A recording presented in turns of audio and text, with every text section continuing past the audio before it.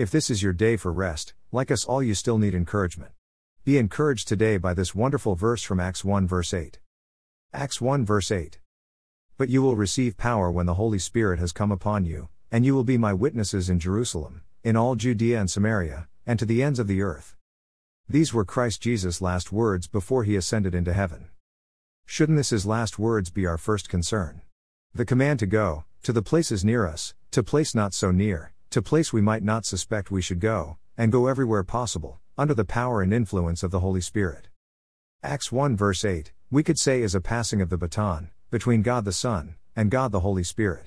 Jesus said he would send a comforter and a helper. We are never alone, without the presence of God around our lives.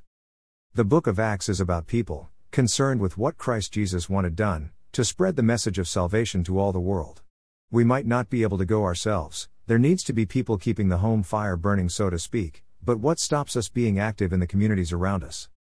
The body of Christ needs to be on fire with passion and power of the Holy Spirit to find the lost, no matter where they are. Matthew 9 verse 37. v. 37, the harvest is abundant, but the workers are few.